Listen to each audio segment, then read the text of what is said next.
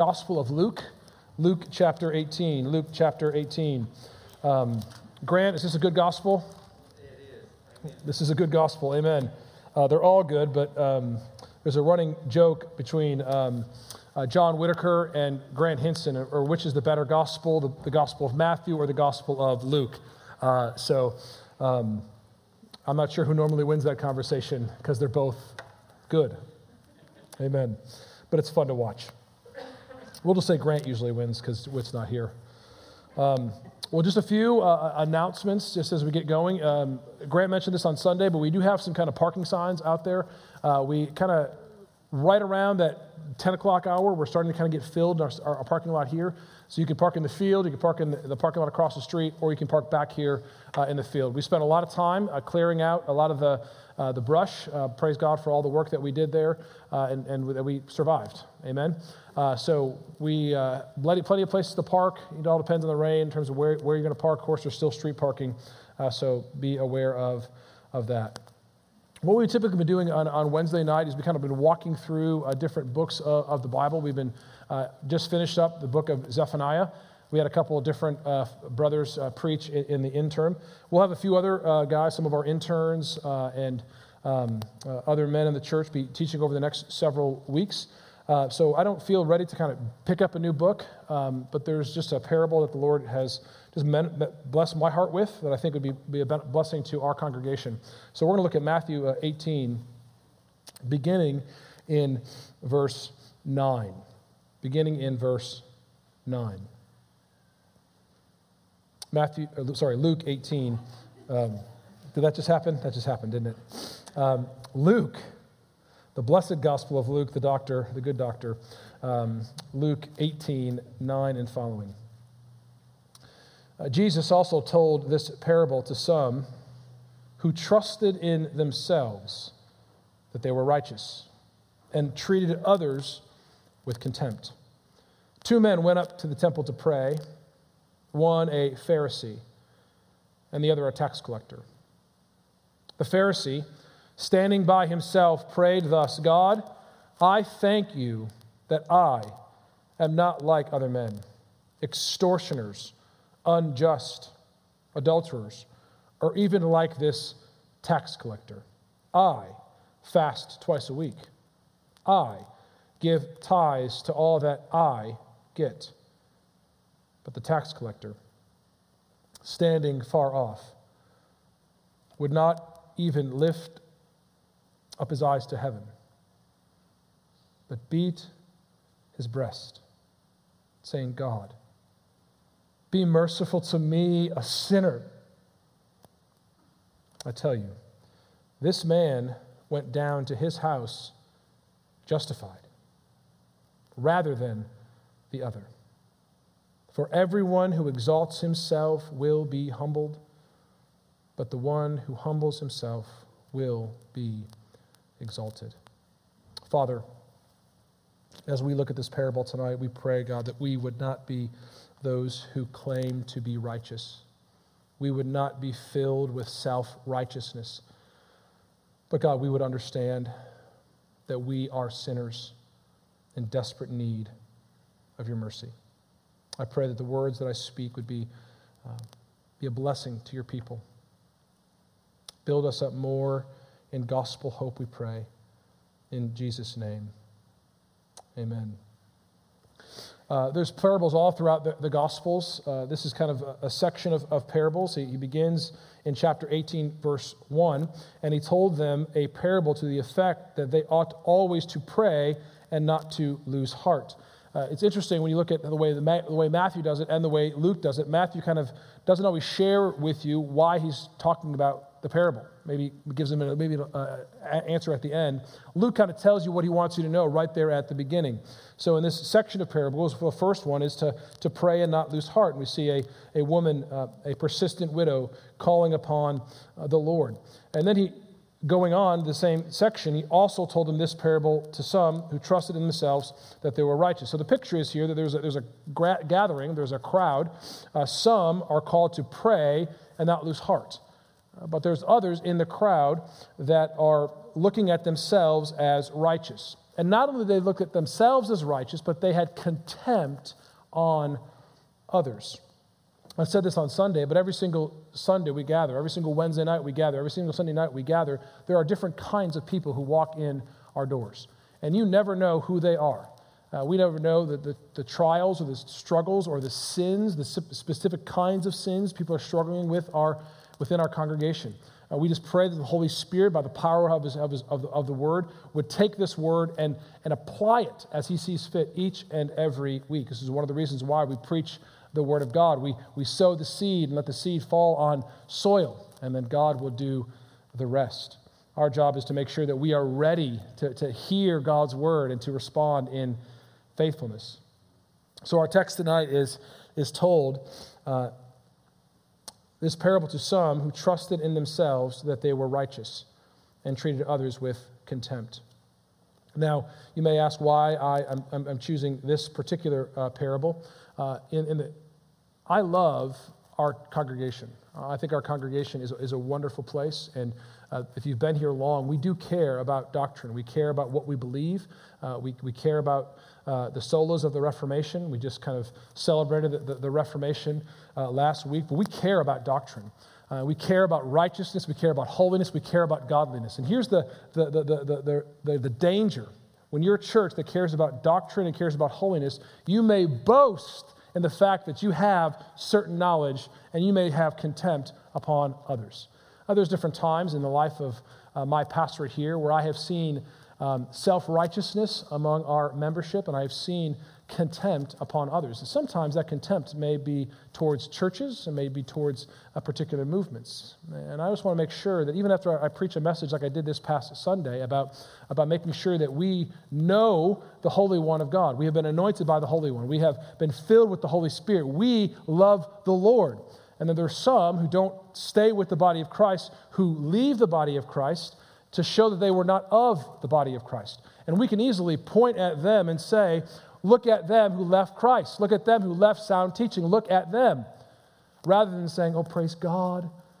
Oh, praise God, it wasn't me. We don't want to have hearts of self-righteousness or hearts of contempt. That is not becoming of a Christian. And I fear that will our congregation, as we pursue righteousness and holiness and sound doctrine, will we be a church of Pharisees, or will we be a church who have the heart of this tax collector? Well, the parable starts in verse 10. The men went up into the temple to pray. 2 men went up into the temple to pray. And I think that begins, there's a contrast there. There's 2 men, and they're approaching the Lord, and they're approaching the Lord in a very particular way. And I think that the audience is going to identify themselves with one of 2 men, right? Now, this is a story, so Jesus is trying to share this parable, this story, to help those who are justifying themselves to identify with one. Now, he's probably thinking about the Pharisees. There are probably Pharisees in the crowd, and they would probably identify themselves with the Pharisee. The 2 men went up to the temple to pray. One, a Pharisee, and the other, a tax collector. Now, we are very familiar with this story, those who have been in the church for any amount of time, but you can imagine hearing this for the first time and hearing those ears, a Pharisee and a tax collector. Right away, people would have said, I'm a Pharisee, and I'm not a tax collector, because a tax collector was an extortionist. A tax collector was a thief. A tax collector was one who sided with the enemy against God's people. They worked for Rome and the Roman occupation. So right off the bat, 2 men, I'm not like the tax collector, and I am like the Pharisee. That's probably what's happening in their own heart. Now, I think we are very familiar with this story, so what do? We're not like the Pharisee, and we are like the tax collector. That's what we want our heart to say, right? And I just pray as we look at this text that we are honest with our self-diagnosis of who we are in this passage. The Pharisee, standing by himself, prayed thus. Now, you can look throughout the Scriptures and throughout the Gospels especially. It talked often about the Pharisees. And usually when it talked about the Pharisees, specifically how the Pharisees prayed, it says, do not pray like the Pharisees, right?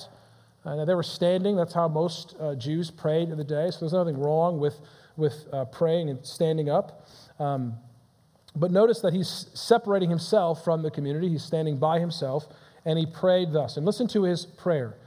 God, so he approaches the Lord, I thank you that I am not like other men, extortioners, unjust, adulterers, or even like this tax collector. I fast twice a week. I give tithes of all that I get. Now, if someone is going to ask you, when and how did you become a Christian? How would you respond? I heard the gospel. I responded to the gospel. I was baptized. You know, the main emphasis there is the I, right? This Pharisee is not trusting in the Lord. He's not looking at what the Lord has done and what the Lord has given. Even the song we just sang, that my heart is filled with thankfulness, it's that everything that I have has been given to me by God. The fact that I am saved has been a gift from God. The fact that I think rightly about God's word has been a gift from God. The fact that I am in a church that loves sound doctrine is a gift from God. It is not anything that we have done. It is God by his grace. And when we realize all that God has given us, our hearts would be what? Would be filled with thankfulness because we realize that without the grace of God, we would be just like them. The Pharisees prayed, God, I thank you that I am not like other men. So you can see this eyes that he's bringing up, talking about how different he is than others. And how often are we that way? We see others maybe not being as faithful to the church, and that thought may come into your heart. It may not say, I thank God that I'm not like them, but it may come down to the first part of the passage, looking down on others with contempt. I can't believe they don't come to Wednesday night service. I can't believe that they missed church twice last month. I can't believe that they don't have regular family worship. I can't believe, and there's these seeds of bitterness that well up in your heart in condemnation on your brothers and your sisters. And what you're doing, you're saying, I thank you, God, that I'm not like them. It's subtle. Now, how do we hold that in balance? Is it right and good to pursue Christ? Is it right and good to pursue righteousness and holiness? Amen and amen. But if we're not careful, we start boasting in our righteousness, in our godliness, and in our faithfulness, rather than in the faithfulness of God to us. It's very subtle, church, and we must be careful. So I guess, just honestly, are you like this Pharisee? Are you self-righteous? Do you treat others with contempt? And beloved, our church is a wonderful congregation. And I don't see a lot of contempt towards one another visibly and vocally. But I fear that there's a lot of self-contempt in our hearts towards one another. I just pray that I would expose that tonight and say that is not of Christ. But notice, he specifies, I thank you that I'm not like other men, extortioners, which is maybe another way to talk about a tax collector, unjust, adulterers, or even like this tax collector. He said he's praying by himself, but guess what? He sees the tax collector. Because he specifies it, does he not? Jesus says that there's two men, both coming up to pray. This man is the one who's doing all the righteous deeds. He's the one who's faithfully giving to the church. He's the one who's showing up. He's the one who looks the part. But this one over here, who's coming towards the Lord, I'm just glad I'm not like them. And of course, you can look at the text. We won't spend a lot of time here. I fast twice a week. They're only fast one day a year, the Day of Atonement, but he was trying to win extra favor with the Lord. I give tithes on all that I get. Meaning that all the fields that I get, that I have, rather than giving thanks to God for what he has. And we don't tithe because to get something from God, do we not? We tithe as a response to what God has given us. We give because we don't want to love our stuff. We give because we don't want to love our things. We give because we want to love the Lord God Almighty. We give things away so God would have our heart. But this man was not giving to his heart to the Lord. He was giving so that the Lord would look kindly upon him so that he could boast openly towards the world. But there's a change here, verse 13. But the tax collector standing far off. It's interesting how Luke points that out, is because the tax collector probably would not have been allowed into the temple courts. He was an enemy. He was an extortioner. He was one who sided with the enemy of the Roman occupation. He would not have been able to come in to worship the one true God, so he stood far off, looking and gazing, and that's where he wanted to be. This is the idea of what I was trying to get at yesterday. If we are truly, on Sunday, we are truly regenerate, we should long to be with the body of Christ. We should long to be in God's presence. This is what the man was far off, and he longed to be in the temple courts. He longed to be with God's people. But he knew that he didn't have the right to be there because of his sin. Beloved, none of us have the right to be in God's presence because of our sin. Whatever sin it is, greed, lust, anger, jealousy, contempt, self-righteousness. Our sin separates us from God. This man knew it.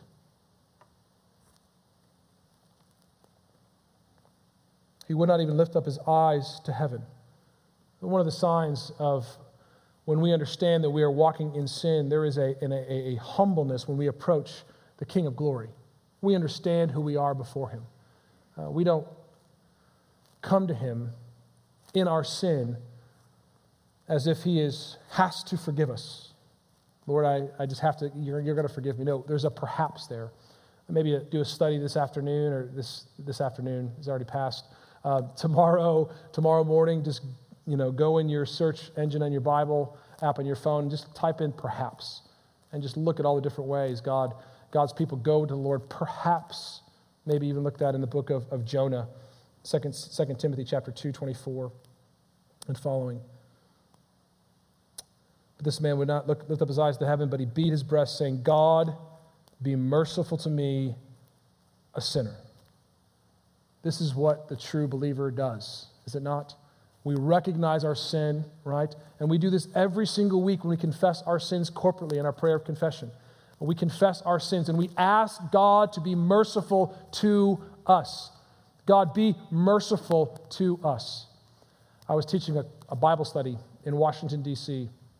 I was 23 years old, and it was kind of a young church and a lot of up-and-coming people, and I'm like, I can't wait to teach a Bible study to the men and get all these young guys who are driven and educated, and we're going to go after the Lord together. And I started this Bible study to study the life of King David, and it was not what I anticipated. It ended up being one or two guys, like I described, and about six guys who were homeless. And I'll never forget one prayer that one of these men prayed. We just opened up in a time of prayer, and he just said, God, help me. Amen. It was so simple. It was so sweet. And it was so true. Sometimes we just need to go to the Lord and say, God, help me. Because I can't help myself. I'm a sinner. Be merciful to me. And here's the turn right there in verse 14. I tell you, this man went down to his house justified rather than the other. Now, I heard this preached recently, and the preacher said that what you expect to hear is, I tell you, this man went down to his house justified just like the Pharisee. Because remember, there's two men, right? Who do you identify with? And you could almost hear them thinking, okay, the Pharisee is justified by how he lives and how he does. But that's not what the Bible teaches here. It says he went down to his house justified rather than the other. The one who called upon God for mercy was justified, was declared righteous by God, and the one who trusted in his own righteousness and the things that he brought to the table was left unjust.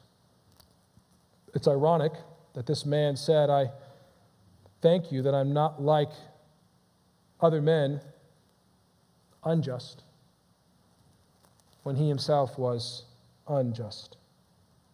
4, everyone who exalts himself will be humbled, but the one who humbles himself will be exalted. The calling of the Christian life, beloved, is to humble ourselves in this life. Now, this scripture, we may see this scripture come to reality in our days. We saw it in Nebuchadnezzar, right? He exalted himself in this life and he was humbled. We'll see that in times throughout our world, but the reality is we're going to see a lot more people who exalt themselves in this life, and they will continue to exalt themselves unto the grave. But one day they're going to stand before God in their self-exaltation, and they will be humbled. And us, who humble ourselves before Almighty God, who lay ourselves low, trusting in his grace because of our sin, God will exalt us. And the only reason that's possible because of what the Lord Jesus Christ himself has done, right? He, being in the very nature God, did not consider equality with God a thing to be grasped, but he made himself nothing, taking the very form of a servant, being made in human likeness. He became obedient to death, even death on a cross.